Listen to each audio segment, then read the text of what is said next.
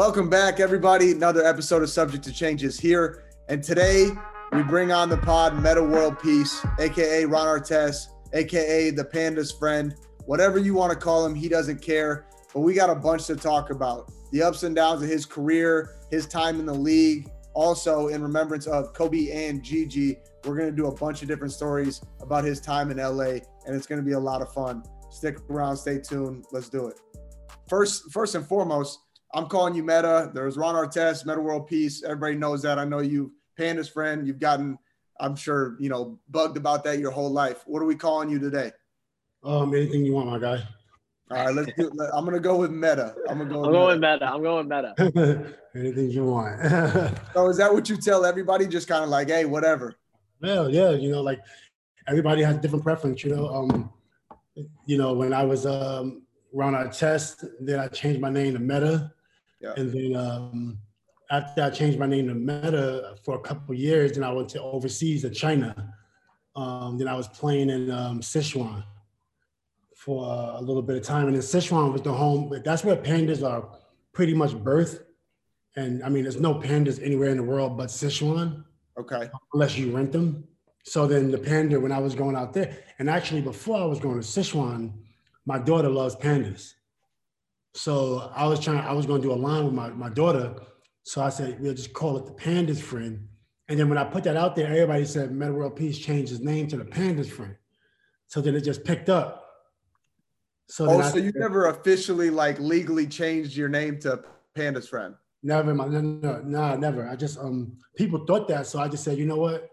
Let's just make it an LLC and put a brand on it, throw it on Shopify. And that's how that happened. I need to do that. I need to change my name. Yeah. So when you went from Ron Artest to Meta, was that what kind of transformation? What hit you at any point? Was it just when you went to China, or was that before? When did that transition happen? Yeah, I went to China in 2014. I changed my name in 2011, I think it was. And the main thing was, Artest, I just didn't know where the name came from. Okay. So I just always wanted to make sure I'm in control as much as possible. So I didn't know where that last name came from. And if it came from someone I didn't respect, then I just didn't want that name. So that was one of the main reasons I changed my name. And then the other reason why, because there was a lot of war going on. So, and different things that, we affected by those things, we want to see peace in the world. So I got into Buddhism. I would say I grew up a Baptist, actually. So I grew up Baptist. I went to a Catholic high school. I went to a Catholic university. My grandma was Jehovah's Witness. I also used to attend the Church of Latter-day Saints, the Mormon Church, a couple times. I went to the Mormon Church a couple times. And then the faith that I really took hold to was the Buddhist faith, and mainly inspired from the country of India, right? So Meta is the name inspired by Buddhism. And then I became a Buddhist, not hardcore, but I definitely practice at times meditation, breathing, control, actually I would say in my neighborhoods, but in any unstable environment that you've grown up in, if someone has grown up, stability is super important. So if you don't have that, you don't have the tools to control situations, so where I'm from, we just react. Right. Something happens, it don't matter what skin color, it don't matter anything. It don't matter who you are, we just get it popping. Yeah. Right. We just get it going. And that's not a really sustainable life. Right. Yeah. So right. And then, so then with that being said, that's how Meta came. That's that kind of the story. Right. And then the World Peace, I was going to change my last name to a Buddhist name, but I just thought at that time, it was around the time I think when they were still looking for I guess Osama at that time, and things going crazy at that time. Yeah, that would have been Iraq War, everything going on. Well, Iraq War was 93. Well, Iraq War was a long time, but 93 was, I was actually affected by the Iraq War as a child. Right. Right. So I think y'all a little younger. So maybe I went through it a little bit. And Afghanistan era, the end of that when Obama was coming in, getting everybody out of Afghanistan, right? Yeah, that era was kind of it was just annoying, right? You know, when is there ever going to be a point in time where we could just chill, go to a country, chill out? I want to go to Iran. I want to go to North Korea, just chill, sip some mojitos on the beach.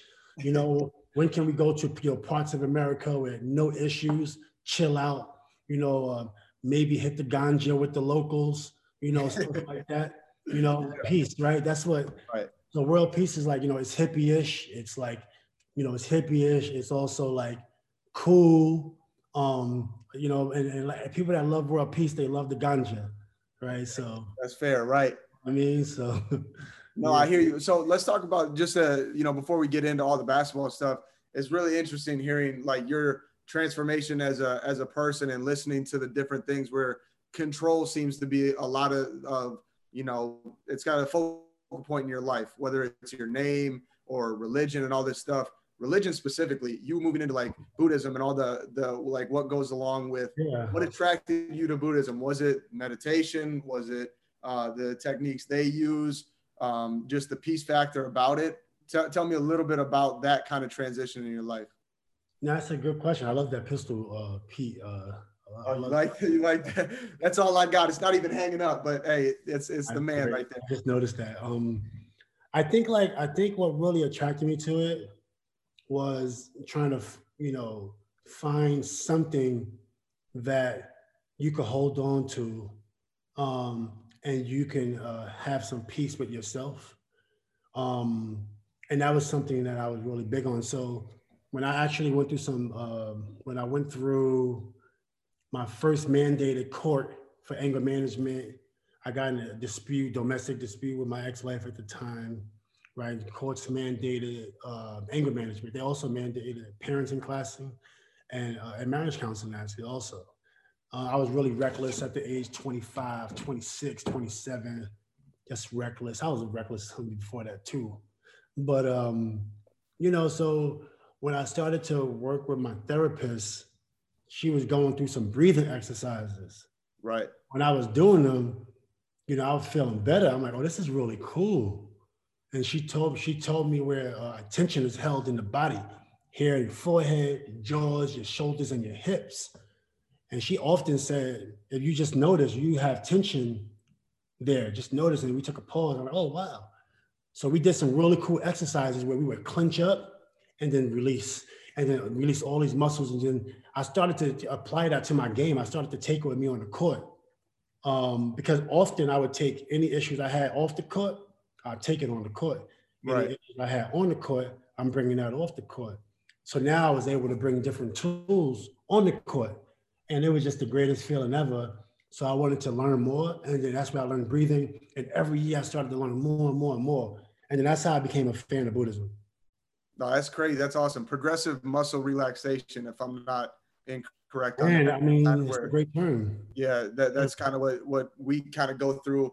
I'm sure now college, when you were at St. John's compared to where I'm at now, I mean, even me playing for Bob Huggins, who, as you could imagine, doesn't really care as much about where you're at mentally. He just wants you to go out and play. Like, to be honest, he probably I wish I would have got him. I played for Schiller, so they're very similar. It's like, very similar. I know a lot about Bob just from watching him coach, and I know his practices is crazy. Oh my God. 3 hours and 3.5, really. I mean, compliance reasons, it's 3 hours. It's like high intensity for 3 hours. People are like, oh, but you probably do this. I'm like, no, like take a break one time during 3 hours, see what happens to you. Like he's everything about him. But let's kind of go through Metta. Let's go through your early days before we even get to college and St. John's and all that stuff.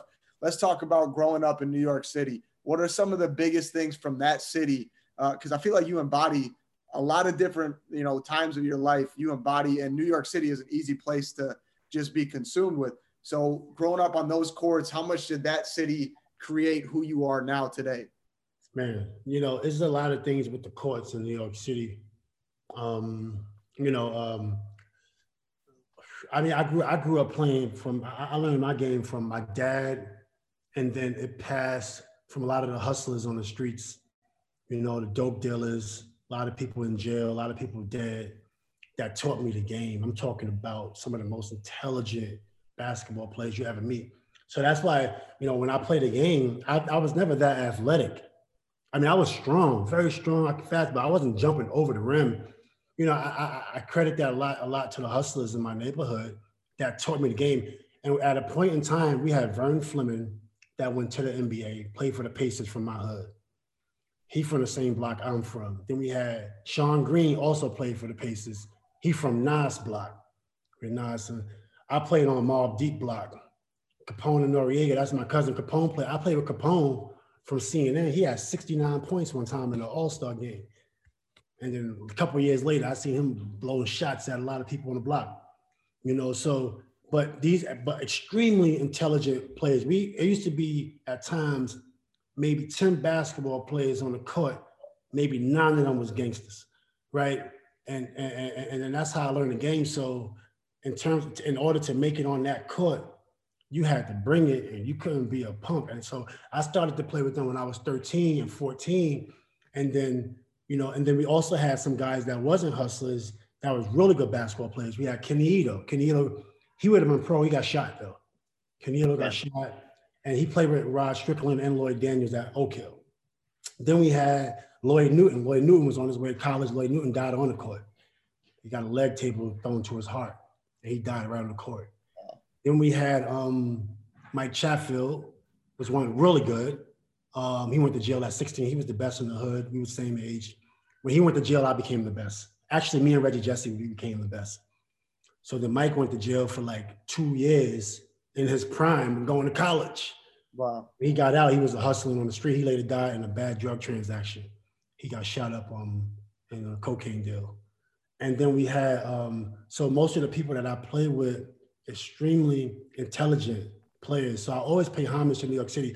So when I was going around the Rucker Park, Kingdom, Soul in the Hole, Watson in the Bronx, 119th and 2nd, I don't even know, Elm Court, West 4th, 140th, everywhere I played, right?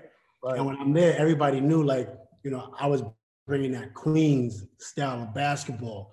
Gershwin Park, Brooklyn, right? Yep. Gershwin Park. I remember one time playing on Gershwin. This is the old Gershwin. They had a Ratchets out there in the game. Ratchets is coming out. You know what I'm saying? So one time this guy said, you make the free throw. He flashed a ratchet right in front of the ref. I made the free throw. You know what I'm saying? We wasn't really tripping, but that's the style, man. And that's New York City. I love it. But what made me tough, I don't really like what made me tough. Right. Do you find yourself now trying to, what I mean? Do you find yourself now taking parts of New York City and being like, okay, I've entered a time in my life where I don't need that part of me, or is that where that control part comes in? You know what I mean? Well, I think I love the game of basketball. Well, actually, when I was younger, I wanted to just make it as something. So that was it. The game of basketball is something that took me to so many levels, but the love I have for it is a little bit different than what somebody else might love about the game. I love the fact that I was able to use it as a vehicle, but I had to bring all my anger inside of it to make it, which I don't like that part.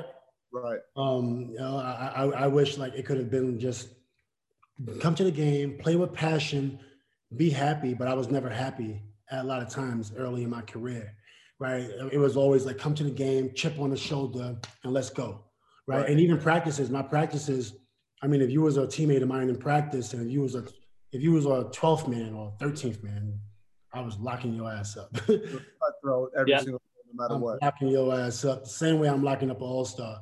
And when I go into practice, I was also a beast and also working really hard, nonstop. The coach never had to motivate me. I was going harder than what he was asking for, And I think when I was 25 and 26, when I got into meditation, what happened was I took a step back. So I sacrificed passion for stability. So then I was still averaging 20. I was averaging 20, 18. I was still doing my thing, but I didn't like the feeling anymore. So I almost looked like I became bored, but not really. I was still playing. I still had talent, but I sacrificed the passion for stability. And I just said, I just stopped really caring about, I'll dunk on somebody, I don't care. Like, I just want to be calm for the rest of my career. I want to finish my career. Right. You know, so luckily I did 18 years, 17 years, 18 years. That's incredible. You know? Yeah, you went for a while. And then growing up and like playing in the streets and like playing with all these guys and having a tougher background, then you go and play AAU when you were younger with like Elton Brand and Lamar. Was that like a different world for you? Like playing with these top players in the country and they come from different backgrounds, or were you always just like, New York is who I am, so that's how I'm going to be? Man, it was amazing, man. Like, so Riverside Church, Mr. Ernest Lodge, it was like a pro organization, right? So they had, I mean, just imagine playing Little League and they have 8 and under, 10 and under, 12, 14, 16, 18, post high school. Imagine that, and having 3 teams each division, right? And traveling, and they're paying for most of the people to go to high schools. Like, this is an unbelievable organization. I don't know if any other organization was ever like it. And then the best wants to play Riverside. So then you get to Riverside. Even before I got with Lamar, I was on Brooklyn Queens Express, which Riverside paid for us to play. We had a hell of a team. And me and Lamar actually started out on that team. Then Elton went right? Me and Lamar started on that team, and then Elton went to Riverside. And actually, Eric Barkley was on the BQE team. It's called Brooklyn Queens Express Riverside. Then we all got together, and then like, we lost one game, the Baron Davis team. That was the only game we ever lost. Just one game. How good was Baron Davis? Baron was a killer. Baron was a killer. I remember Baron at Nike camp, and I was just like, who is this kid that is like 5'9", that is just nice? Man. And that was Baron Davis for sure. He was killer. How much? What's the age difference between you and Baron? We the same age. Got you. Okay. Yeah, me, Baron, Elton. We all went to Nike camp together, and we all got drafted the same year. It was crazy. Yeah, that's wild. I mean, that group coming out of there is unbelievable. So you talked about AAU and kind of the difference between AAU now and, you know, what it was back then and the changes and stuff. Talk about New York City just real quick, because Dyckman, you know, obviously Rucker, everything that everybody talks about, but you list off, I mean, a bunch of different places to hoop there, but Dyckman and Rucker really get all the media hub and the hype and all this stuff. Is it the same or is it different compared to when you were growing up? And so how is it? It's way different. Dyckman has sustained, and partially because, you know, the Dominicans, they really kept the culture of that area. Yep. They fought for the culture, the Dominicans, uptown, Spanish Harlem. It was a point in time where the Rucker, you know, when they started to gentrify the neighborhoods, they took the music. And it was really sad time, because if you're a basketball player in New York City and now you're telling us what to do in our communities, it killed basketball. And basketball hasn't really recovered in New York City since gentrification. So there's nothing really against gentrification. I understand that, but the problem is the people that's moving in didn't understand the culture of basketball. Y'all killed it. Great job. Y'all literally killed it. And now I'm used to playing in the Rucker, and people's on the trees, people's on the bridges, people's on top of the buildings, packed. Now I went to the Rucker, and I'm just like, where the hell am I? I left the park one day. I was so upset. So anyway, but the best tournament that I think in New York City, it was Kingdom, which nobody speaks about. Kingdom was probably... That's in Queens, right? That's uptown Harlem, 125th Street. Oh, because Hami Diallo, he's a kid from New York. He's the only one. He's the only like NBA dude who like went and played there over the last few years. It feels like I think him and Lance. What's his name? Hami Diallo. He's on the Thunder now. He's like from New York. Yeah, he won the dunk contest. Yeah, he plays there sometimes. I think Lance Stevenson still goes back there sometimes. Lance probably goes back. Lance is right at the tail end. Lance is right at the tail end of like the greatness of the street ball in New York City. But Kingdom, I don't think Lance played in Kingdom, but Kingdom, it was like a stadium in the hood. And it would be about like 3,000 people. It was just crazy. So it was indoor, Kingdom was? Outdoor. Outdoor, okay. Outdoor. None of the parks I mentioned.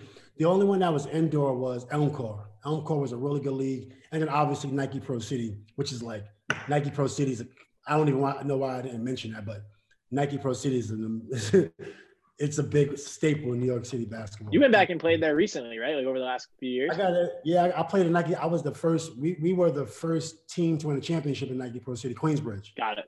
And we only played with people from our neighborhood. Well, yeah, I remember that. We played with some other people also, but we had a lot of people in the neighborhood. And then I got one title there, but yeah. No, but you're right. You listed so many guys who came from there, and even guys who didn't make it. But like us, I mean, I'm in New York still. And they're just not they're not producing kids. And when they do produce kids like that, they're all leaving to go to prep schools and other things like that. Right. You think it's just always going to be like that now? Like there's not really a way to go back? Well, I hope not. I mean, I think the problem with New York City basketball is, well, for one, the coaches like Artie Cox, Kevin Jackson, Derman Player, Bingo, the Long Island Panthers, all these teams generate players like us, but it's hard to sustain it when you're coaching, you have a job, and you're taking care of these kids for years, 15 years, 20 years, doing the same thing. And I just think like it should be a program where if you make it to the NBA, some type of funding should go back to these programs, right? Because the programs is what made us. The programs is why I'm able to be a Laker great. Oh, not a Laker great, a champion. I'm not a Laker great. I haven't played there long enough.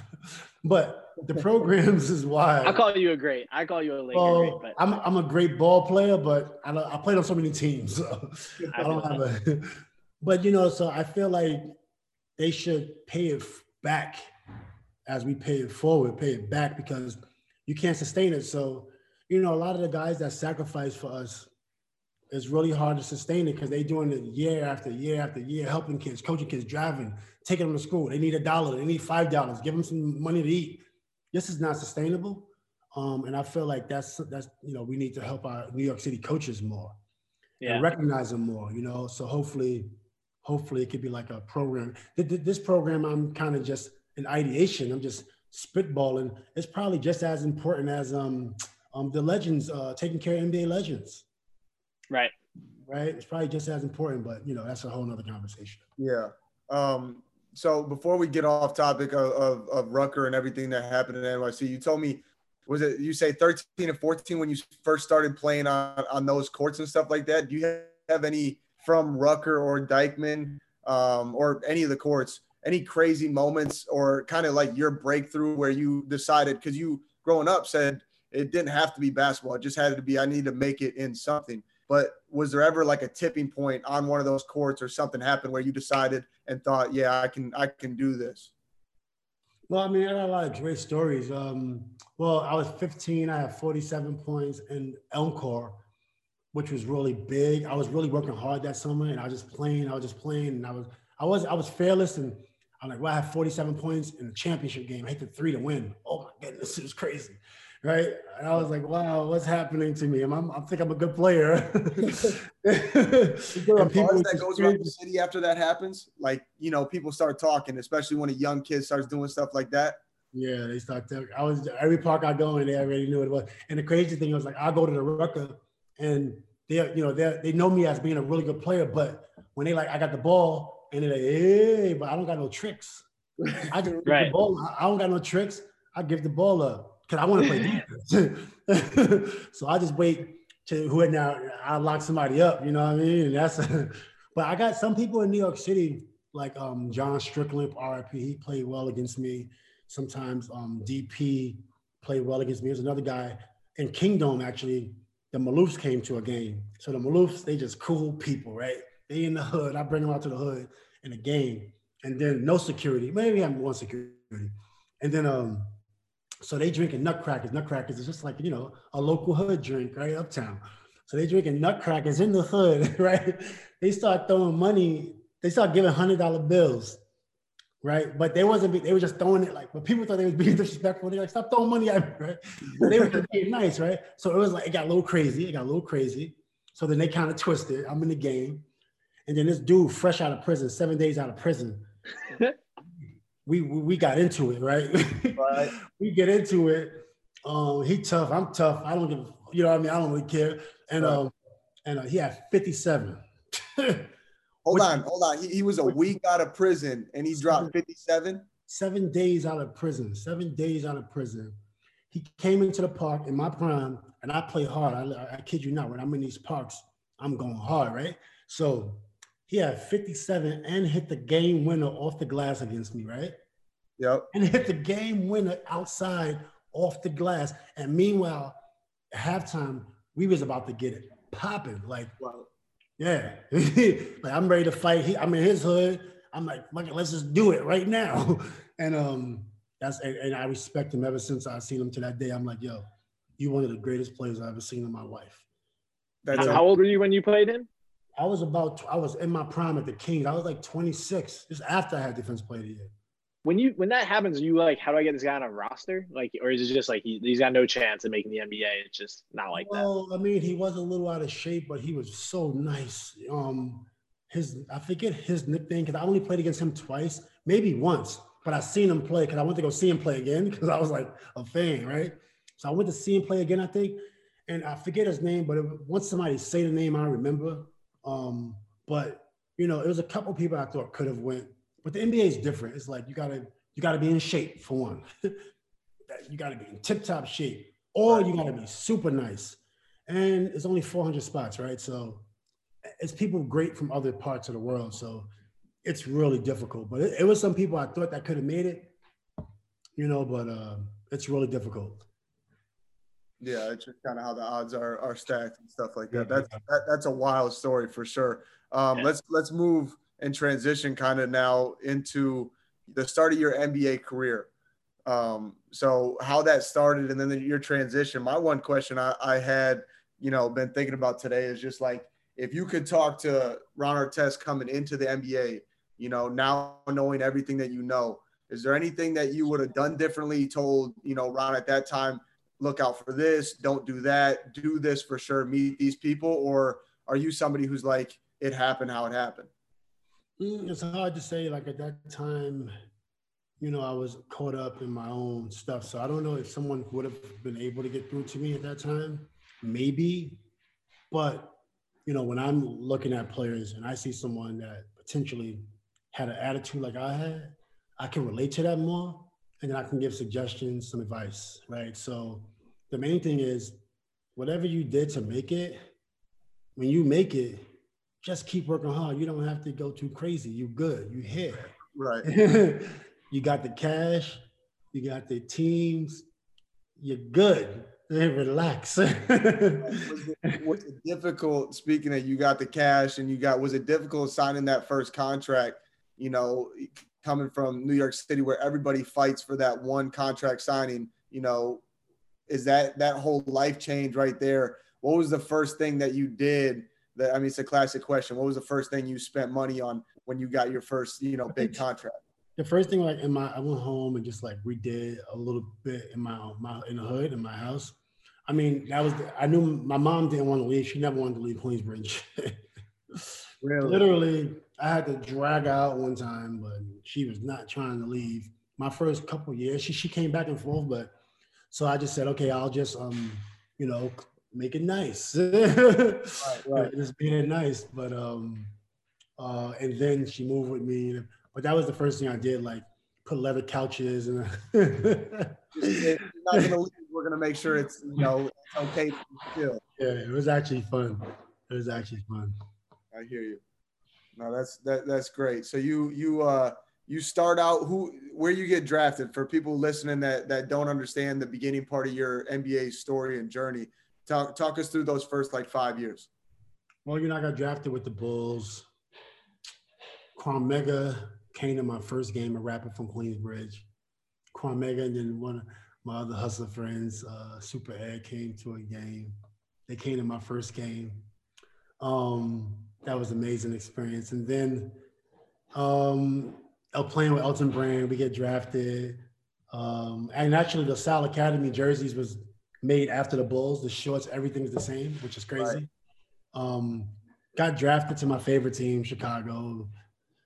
It's just crazy for me at this point. You know? That was your favorite team, Chicago? Chicago was my favorite team. But when they played against the Knicks, I wanted the Knicks to win all the time. Okay. I never wanted the Bulls to beat the Knicks. Right. Okay. and they would always beat the Knicks. That's the only time I was rooting for the Knicks against the Bulls when they played the Knicks. Right. I hear you. Why do the Knicks suck? Like, why are the Knicks always bad?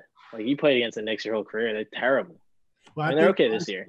But we're doing okay this year. We're doing all right. Yeah. But I think like the fans are New York is it's so much media, and then the fans is like, anytime something go wrong, oh they suck, and then they trade, the churn, and you know what I'm saying? Like they got to be patient.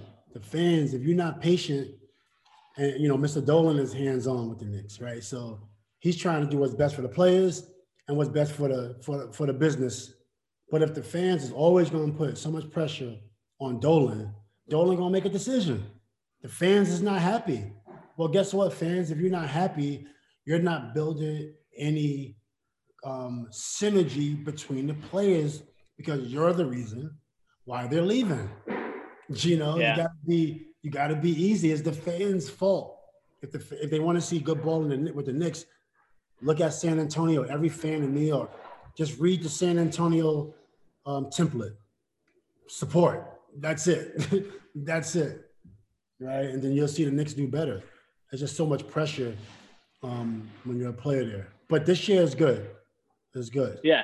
I've been trying to fight for them in there. Anytime they play bad and I see somebody like saying something, I'm just always going on Twitter like, they're not real fans. They're not real fans. Well, they're playing hard at least now. It feels like Thibodeau, I don't know if you ever played for him. You didn't probably cross paths with you. Yeah, he obviously has guys playing real hard. Did you want to play for the Knicks at any point? Like, did you ever have that opportunity? Hell yeah. I want to play for the Knicks. Damn, I wanted to play for the Knicks bad. Yeah. But I was gonna go to the game from the hood. I already had it mapped out. Yeah, would that have been a bad thing for you? Not for me. It'd have been all good. It is what it is. I'm from the streets. If you're on the Knicks, what's a day like for going back into your prime, like 26 a day? You're on the Knicks. What would a day look like for you? I think I got an apartment in Queensbridge. I got a nice apartment in Queensbridge, and I'm going to the game from the hood. I'm not gonna get shot, and so I'm not worried about it. Right, so I'm going to every game from the hood, and my first game I played for the Knicks. Finally, when they picked me, when I was an old man on a cane, I went to the game from the hood. Yep. Yeah, I went to the game. I slept in the projects, got on a train, and it was the greatest experience in my NBA career. It was the greatest experience. Absolutely, the greatest experience. I was at my boy house. Just slept, took a nap, like a normal nap I would take in my house when I was like playing for the Pacers or whatever the case may be. Took a nap in his bed. Man, it was the greatest experience ever. I wish I could have been a champion as a Knick, but it's okay. I wish anyone could be a champion. I'm a sad Knicks fan. I wish anyone could be a champion. Right now, at this point, anybody just get a ring somewhere. Yeah, they have some good pieces, but I mean, until that, I mean, we need to get where LeBron needs to leave the NBA first, and then we'll have a chance. No, we'll be okay. We'll be okay. I think we're gonna be good. I think we're gonna be good. Yeah. But okay. So they're gonna kill me if I don't ask this. When you first went into your career, did you work at Circuit City, or did you have a job, a side hustle, a side job? Yeah. What were you doing? What happened there? When I was first with the when I first got to the Bulls, I was like in the streets, like in Chicago. I was fresh out of Queensbridge, so. And I was still dibbling and dabbling. So when I got to Chicago, first thing I wanted to do was go to the streets, go to Cabrini Green, Robert Taylor, 79th and Halsted. I was all over, right? and I was like, damn, I gotta focus, man. I was out partying. You think you're super wealthy, but you only got $500,000 after tax. Right. You know what I mean? So, but as a kid, you're like, God damn, I'm Bill Gates as a 19-year-old. So I was out a little too much, and then like I was partying a lot. So I said, I need something where I can just focus on the game and not try to get in too much trouble and just chill out. I'm like doing things I shouldn't. So I just said, I'm just gonna work at Circuit City. My friend was working at Circuit City, so I was going there every day to like chill out after practice sometimes, just like walk around. And then I just asked the guy for a job, like, can I work at Circuit City? And it was mainly just to stay out of trouble, trying to just do anything to stay out of trouble. Yeah. Hey, Meta, I'm 22. What the hell is Circuit City? Best Buy. It's Best Buy. Okay, so okay, tech stuff. Okay, Best tech Buy. stuff. Okay. But basically, I'm assuming some shareholders from Circuit City probably invested in Best Buy Right. because Circuit City's a dinosaur. I hear you. What year did you end up your first year with the Lakers? That was 2009, 10 season. So, September 2009. Got you. How much have you changed since being drafted in Chicago? You talk about you're jumping around, probably moving around too much. You get the job Circuit City just to kind of keep things, nailed down. Now you go out to LA and you link up with Kobe. How much different were you, or did you have to change even then? Being around Kobe, somebody who's as intense as he was, somebody who, much like yourself, demands 110% effort every single day. Did it gel right away? Did you and Kobe gel? Was there any kind of clash? Was there, any kind of big story there with Kobe that, kind of changed you as a player? Well, the main thing was, RIP my brother Kobe. The main thing was, so I just got finished playing against them with the Rockets the year before that. I was averaging 22 in the playoffs. Right. And, so I tried to go back to the Pacers. That was my first choice. And then I tried to go to the Pistons. I didn't, and then our young brother LeBron, he actually called and was recruiting me for the Cavs. So I didn't want to play with anyone. I wanted to stay in Houston first. Right. But Yao broke his foot and some things went, I was a little upset, but I wanted to stay in Houston because I'm like, I just stay put. That didn't work out. So then my agent called the Pacers. I think he put a phone call, but they was like, nah, the bro was just 6 years ago. Right. And then I thought that would have been a cool story. And then I said, okay, I'm going to go to the Pistons. So I called. I thought I could have fit in with the Pistons, but they was like, nah, right? I thought that would have been so dope, so hard, but they don't understand. It's different from corporate to streets. Like right. For the streets, if Metta World, around our test at the time with a Piston jersey, I know corporate, but for the streets of Detroit, that would have been gangster, right? Right. That would have been gangster, right? And that's what I was thinking about, but it didn't work out. So then my next choice was Greece. So then I was trying to go to Greece. I said, because I didn't want to play for any other NBA team because I just wanted to do something cool and I don't want to play with any stars. So then I tried to go to Greece, but when we was trying to go to Greece, they thought I was playing around. Like, yo, I'll take anything. I want to play overseas. And I wanted to either be Pacers, Rockets, Pistons, or the Knicks. I wasn't thinking about the Knicks. I'm thinking the Knicks is not even thinking about me at this point. Actually, they was thinking about me, but then Isaiah Thomas got fired. So I was talking to Isaiah Thomas about going to New York, actually. Right. Isaiah Thomas got fired. Then Donnie Walsh went to New York, actually, also. So that kind of, messed me up too from going to New York. So then with Greece, I told them I'll take anything. I just wanted to play overseas in my prime because I love overseas basketball. Serbia, Croatia, at the time, amazing basketball. And I wanted to play overseas in my prime. So Greece was like, nah, he's just playing around. And then I tried Angola because I'm like, if I don't play in Greece, I could play in Africa, play in the motherland, but in my prime. I didn't want to play in the motherland like, an old man. Right. So everybody kept thinking I was playing and Metta World, Ron Artest, a superstar that want to come here. So then all those options was out the window. And then I was out in LA. And then I got a call at 12:01 from my agent. And then he says, hey, the Lakers want to speak to you. And I'm just like, for what? They just beat me in the playoffs. Right. They said they want to offer you a contract. And I was like, well, is there any other people that want me? He's like, nah. I was like, okay. I was like, well, that's what happened. I was like, okay, I'll take it. I had no options. Like literally, well, I did have one option. I did have the LeBron. I could have went to the Cavs. That was the only other option I had at that time. But I knew LeBron was going to be great. And one of the reasons I didn't want to play with our brother LeBron is because I knew he was going to be great. So my whole goal is I wanted to try to beat these guys. Like some guys are great already, you know what I'm saying? So they at a higher level than we are in terms of success on the basketball court. So for me, I'm always trying to beat those guys. right? That's how I got motivated. So that's why I didn't want to play with like the greats of my era.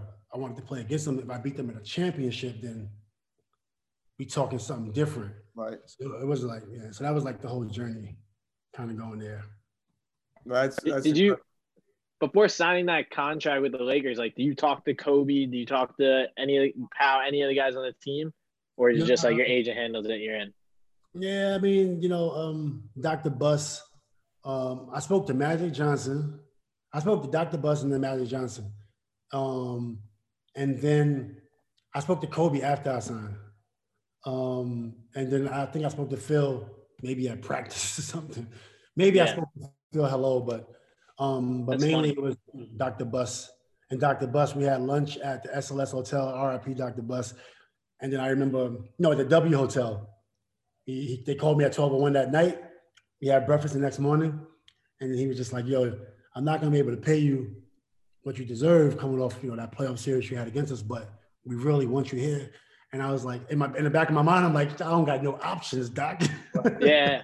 Wow. But I was like, I'll take it. Thanks. Do you remember that first combo with Kobe when you get there and you guys are like, damn, we're teammates? Do you remember that conversation? With Kobe, it was real brief. It was just like, yo, let's get it. I already know what he about because I played against him. We had wars. I never said nothing to him off the court ever, with the exception, I did interview him actually one time. I interviewed him that year actually because I was a fan. But I interviewed Kobe in 2008. I interviewed him for Fox. They was like, who you want to interview? I said, I want to interview Kobe. Try to get Kobe. He came and did the interview. And I just humbled down because I was like, I really loved him. And on the court, I don't, but off the court, I really admired him, right? So that was the only other time I had a conversation with him. Other than that, it was just on the court. He's just such a competitor. Him, Derek Fisher, guys are super competitors. So you fit right in. You fit right into that system that they had going. It was play as hard as you can and let's go win a championship. That was it. Yeah. At that point, I think my Houston series was good. I did get in a little issue with Kobe. I got a tech, but I didn't really initiate it. You know what I'm saying? So I think they realized that I can play and I was stable. Right. I was we the only team to take him to Game 7 that year. Right. And Yao Ming broke his foot in Game 3. We blew him out in Game 1 by 20. So I think like from that standpoint, they think they probably thought they can rely on me, but the hardest thing was playing a role. I went from averaging 22 to like 6 points. Right. So that was really tough.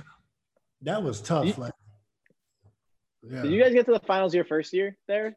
First year we won it. Yeah. First year we won it. I forgot you played with Yao. Was Yao good? Like amazing? That was one of the greatest players I ever played with. Wow. Okay. Yeah, That's Yao very awesome to hear. Unstoppable. Nobody can stop him. Good dude, right? Good dude also, right? And Just a good guy. And a great dude. He was unstoppable. What made Yao Ming, outside of the fact that he was 7 foot, whatever, what made him so good? I mean, high IQ, what was it that made him such a good basketball player? Well, one, he was rock solid strong, right? He literally can break your bones if he wanted to with his hands, right?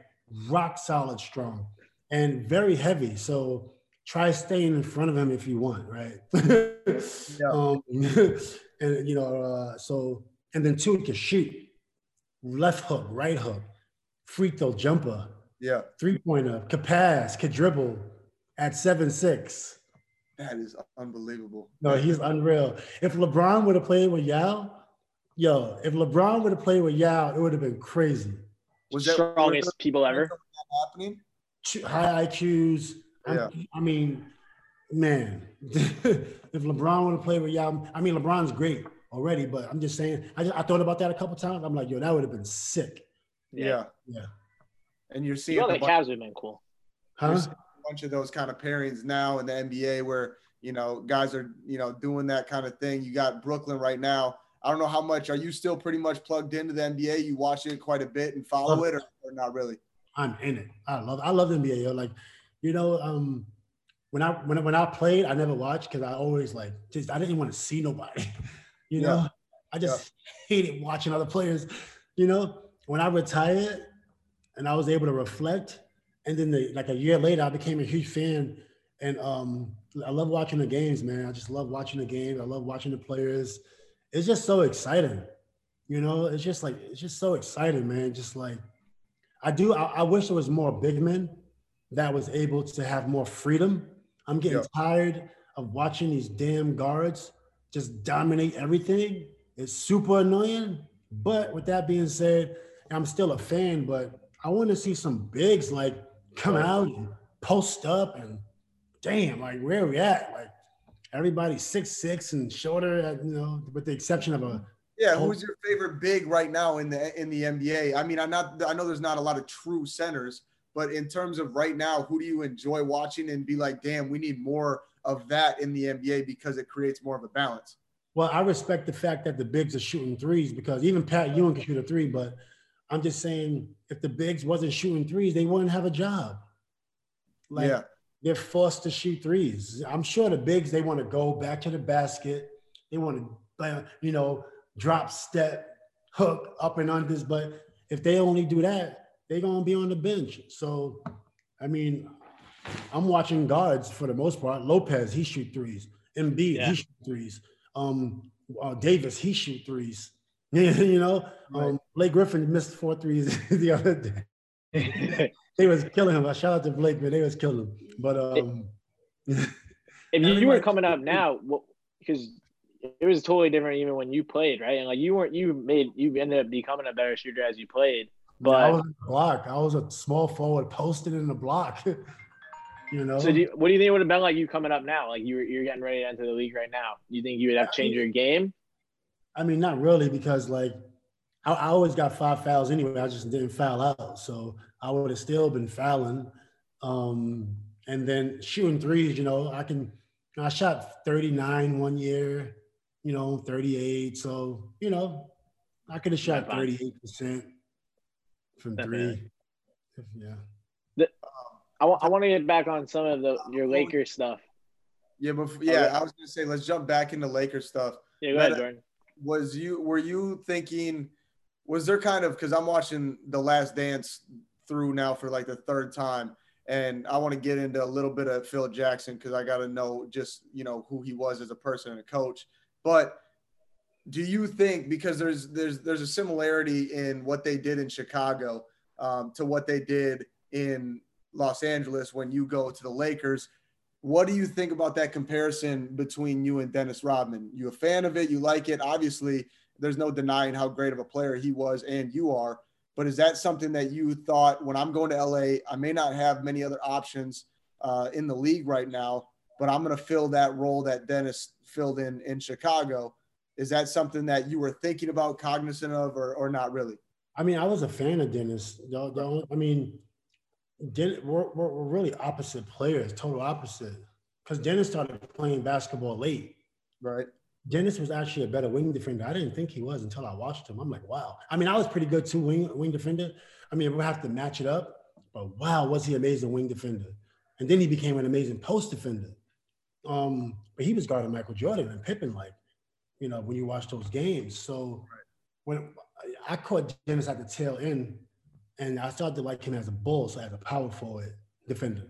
Right. But his hustle was amazing. We was way different. But I did want to be like him. Yeah.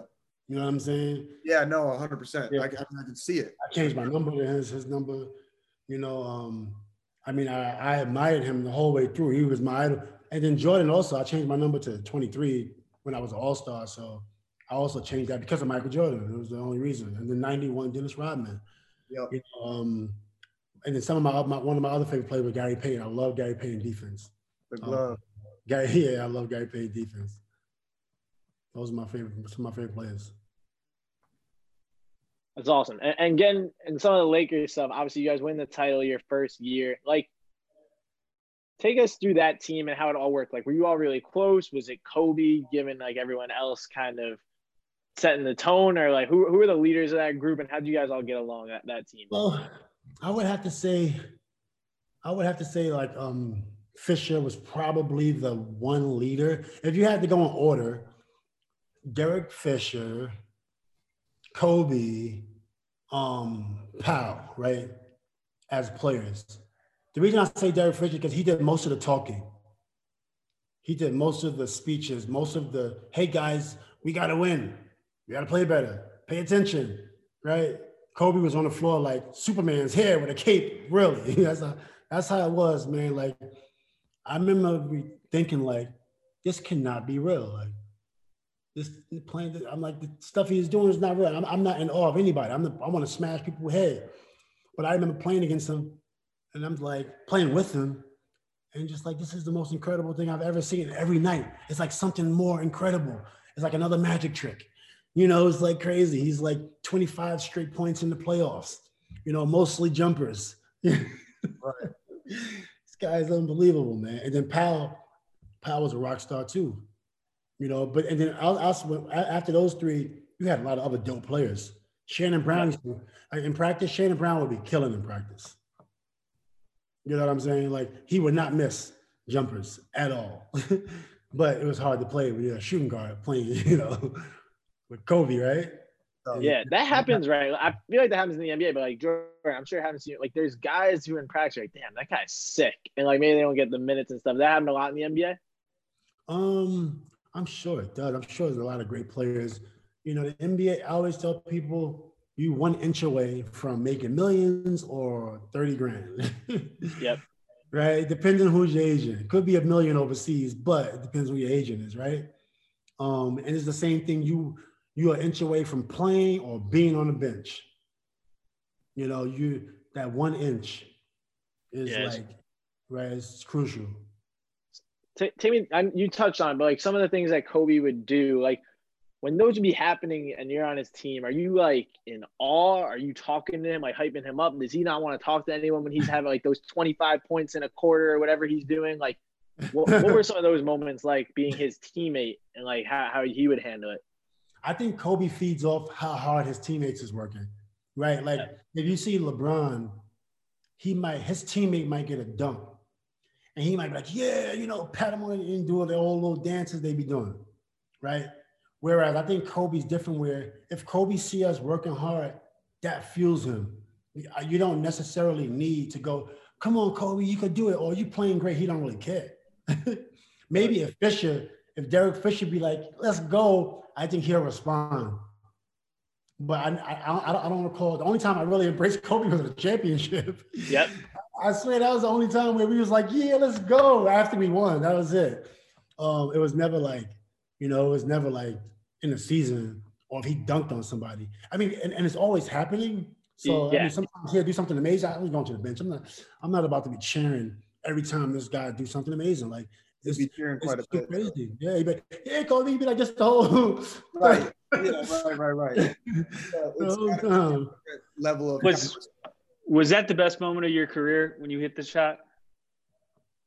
My basketball career, the best moment of my basketball career, well, winning is very important. And in high school, I was 27-0, you know.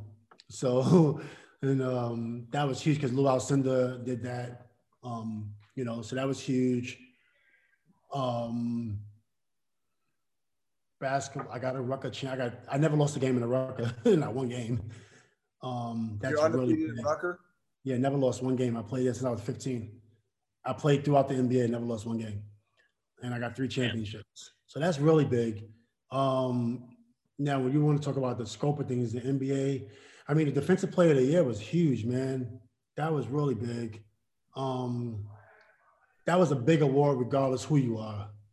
The champion, the shot was really big. That was a big shot that I made.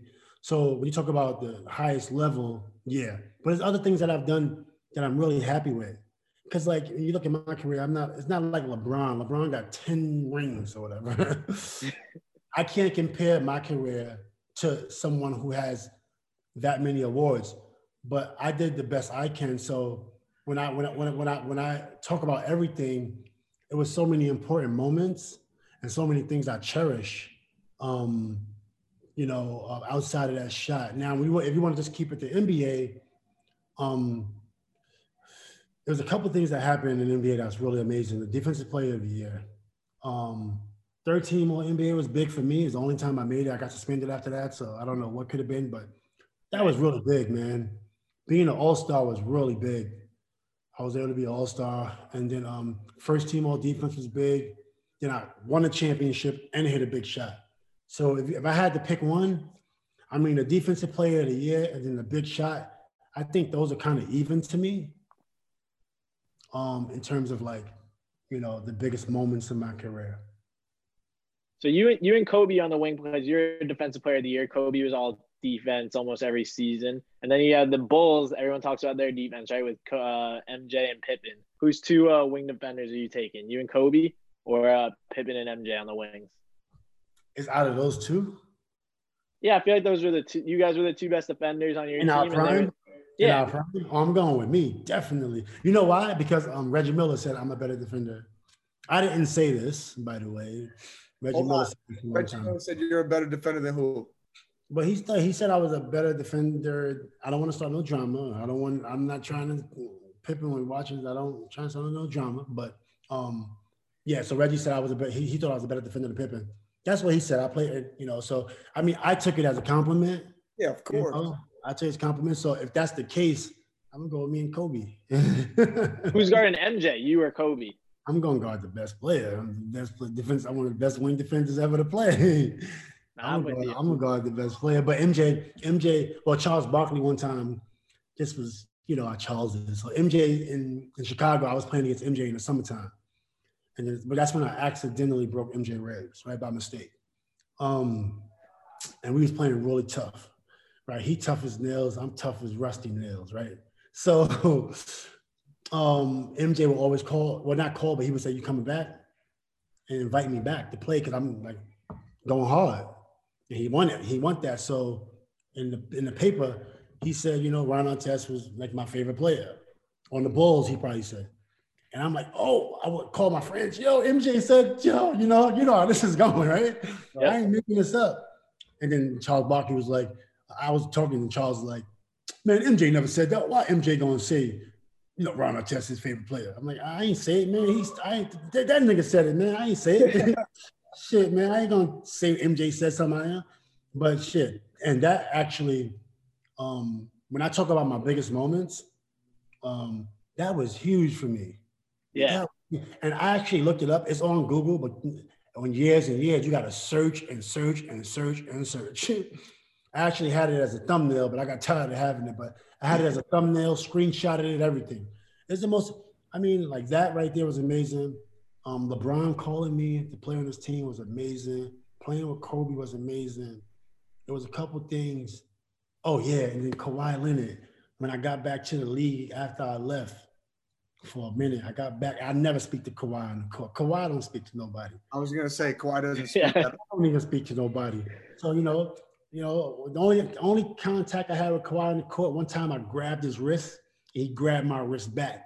And we didn't say nothing, but I was like, okay, it's gangster. Right? I was like, in my mind, I'm like, okay, here a little gangster, right? But I got back on the court, and I was like 2015. I was like mentoring, so I'm in at the end of the game or whatever. And he was like, yo, it's good to have you back. And I'm just like, it was messing with me all night. I went home, I called my boys, I said, yo, Kawhi Leonard said, it's good to have you back. You know, that was actually a big moment because, you know, it's like coming from a player of that stature, right? Right. I don't have many things to hold on because, you know, when in my career, it's like when I was going to be another All-Star, I got suspended, right? That's another award. When I was going to get another Defensive Player of the Year, another all team, all defense, more. I was tanking emotionally at that time, so I only have a couple things to hold, a couple of awards and a couple of really good memories, and I love them. Honestly, I cherish them like I cherish them like they MVPs. Yeah, but I'd say this, like if you talk to guys like that, like you said, Kawhi, MJ, Kobe, people of significance, they all say this stuff. That's almost better than an award, right? It's I'm so grateful. I'm so grateful because I mean I do have a championship. I don't have an MVP. That's something I really wanted. And you don't get a lot of chances. Like Russell Westbrook got an MVP. But you don't get 2 chances to get an MVP. It's like it's really hard, right? So there's a couple things I'm missing, but you know, with that being said, there's a couple things I got. And I just cherish those moments. And I'm really grateful. It's something that I love the game of basketball. I watch my clips sometimes. Like, I love watching you get basketball. I got a basketball app, literally. Yep. Freaking obsessed with the game. I thought I didn't love it, but apparently I do. So I'm grateful, very, very grateful. You talked about playing against MJ a little bit, and obviously you played with and against Kobe. Did you see a lot of similarities between those two guys? Like, did you get how are they? How are they different? Say MJ and Kobe? Yeah. I just think MJ was a little stronger. They were so similar, man. It was. MJ might have been stronger, but I don't know. It's just hard to say. Like, it's really hard to say because, when you think about MJ was a beast. So it's literally inches. And if MJ is the best, it's not by far. If MJ is better than LeBron, it's literally not by far. It's literally by a split second, maybe a second, maybe a whole second. Right. Right. But that's it. They are. So, and Kobe too. Like, if LeBron is better than Kobe, it's about here, literally. Right. So it's hard for sure. We wanted to hit on this kind of towards the end. We're a few days out now from it being a year since, the tragic loss of Kobe and Gigi. And I feel like everyone kind of shares a lot of different stories, but obviously you got to spend so much time with Kobe. Is there one story that sticks out? I'm sure you've gotten asked this a bunch, but is there one story that sticks out about your guys' relationship in general, but like a Kobe story that you want to share with everyone? With Kobe, I had one moment at the end of our career where he came in the room. On the bus, he was like, "Yo, I'm coming to your room, play those beats. I want to rap." That was my favorite moment with Kobe because I've heard Kobe's album when I was in 2001, when he put out that first album with Sony and it didn't get released. I think they brought it back. But I heard that whole album and I was rapping at that time. I was inspired by Shaq, right? Because Shaq was a rapper. And, so I knew Kobe was a writer, but you never heard Kobe rap after that. He had a video, but that was it. It was a short-lived career, right? So the time we came in the room, I played some beats. He started rap. He wrote a bunch of rhymes. He might have had 4 pages of rhymes, maybe 4 pages front and back. And then he was freestyling. And I was like, it was just fun. And I remember like leaving and calling my boys, like, I was just rapping with Kobe. It was crazy. And this is like his last year. This is actually his last year, and it was a great human moment, because you don't really see Kobe as human when you play with him. He's just like unreal a lot of the times. Especially if you're not having lunch and dinner and calling, "Hey, bro, what you doing, bro?" It was none of that stuff with me and Bean. So a couple great moments. And then we had some dinner at the end of his career twice with the team. The championship dinner we had after the championship preseason, we all went out as a team, had some drinks, had some dinner. So that was really cool.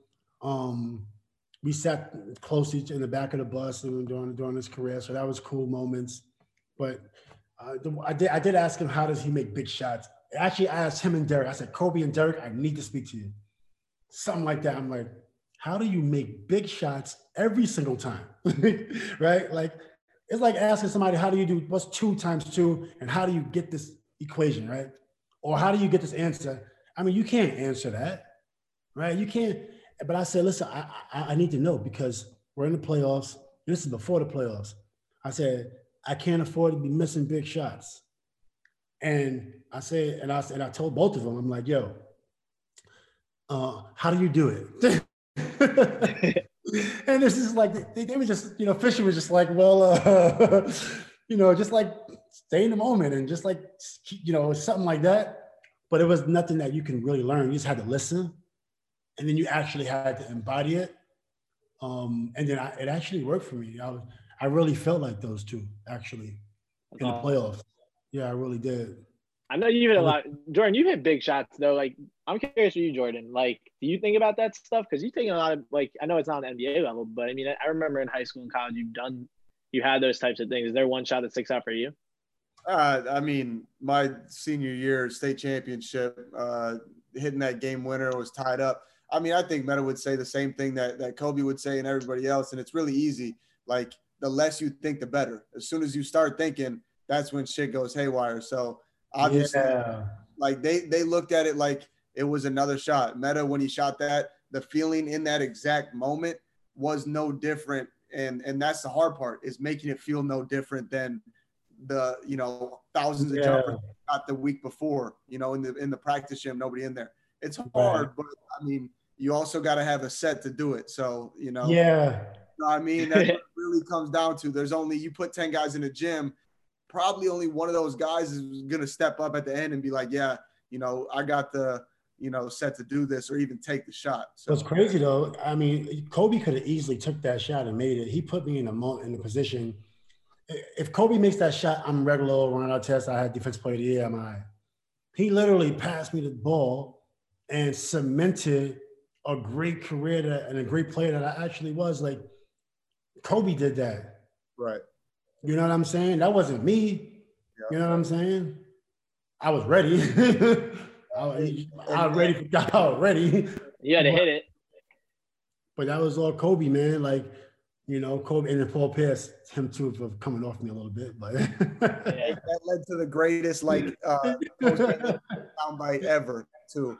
That shot right there, Kobe. He ever when you sit down post game right there.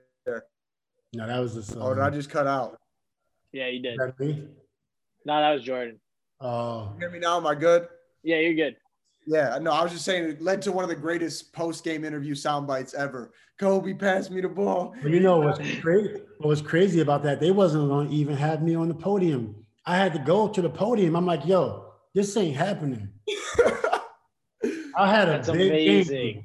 Yeah, that's how I got up there. And nobody wanted to interview me. They was always doing that to me in my career, like always putting me to the side for a long time. It was always happening.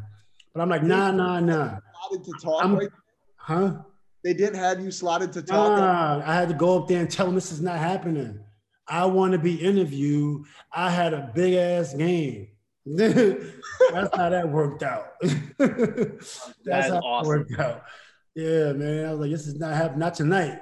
You party after that? You party after that game? You know that. I partied. We went out. I took my family. I wish I would have just stayed with the family all night, by the way. But I went out. And then Dr. Dre recorded Champions Part 2 with me that night. And we never put it out. But Dr. Dre, I went out, smoked a lot of marijuana.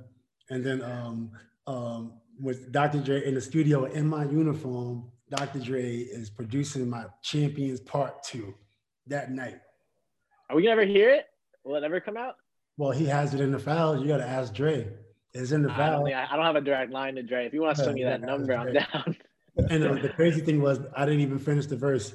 I was so tired. It was like 4 a.m. The pop is right here. And Dre's such a perfectionist. He's like, say it like this, say it like this. So we literally spent 30 minutes on a syllable, right? 30 minutes on a syllable. This is how perfect Dr. Dre is, right? So I'm trying to do my best. And I'm falling asleep behind the popper. He's behind the screen. And I'm trying to not let him see my eyes. And I'm like this.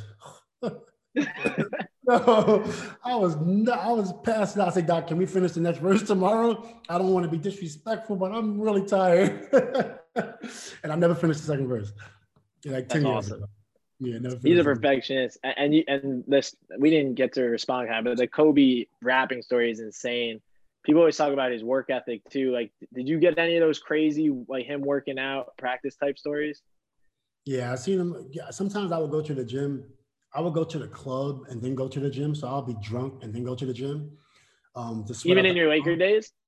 Yeah, a lot of my days, anytime I get drunk, I go to the gym, right? Got it. So I sweat it out immediately. I work hard 4 times a day. But then one time I was in the gym early. I might have got there at 4 a.m. One time I said, Kobe, we're getting in at 5:30. I'm like, you do this every day.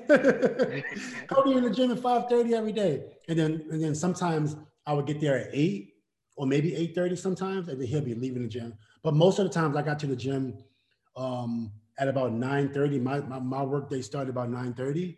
So I will always miss him for the majority of the time. But sometimes I would try to catch him, but he'd be, lathered, sweating. Dried off, deodorant, cologne, pushing the Range or the Ferrari, headed home. at 8:30. So you hear those stories about like after the championship, after you guys won the chip, is he partying or is he like partying and then he's going to the gym? I don't know what nobody was doing, honestly. I don't know. I don't know what anybody was doing. I don't know how I was out partying. But after game 6, after we won game 6, I actually I went to Equinox. I went right to the weight room right after game 6 and lift. And then so I was focused. Yeah. But sometimes you gotta have a good time.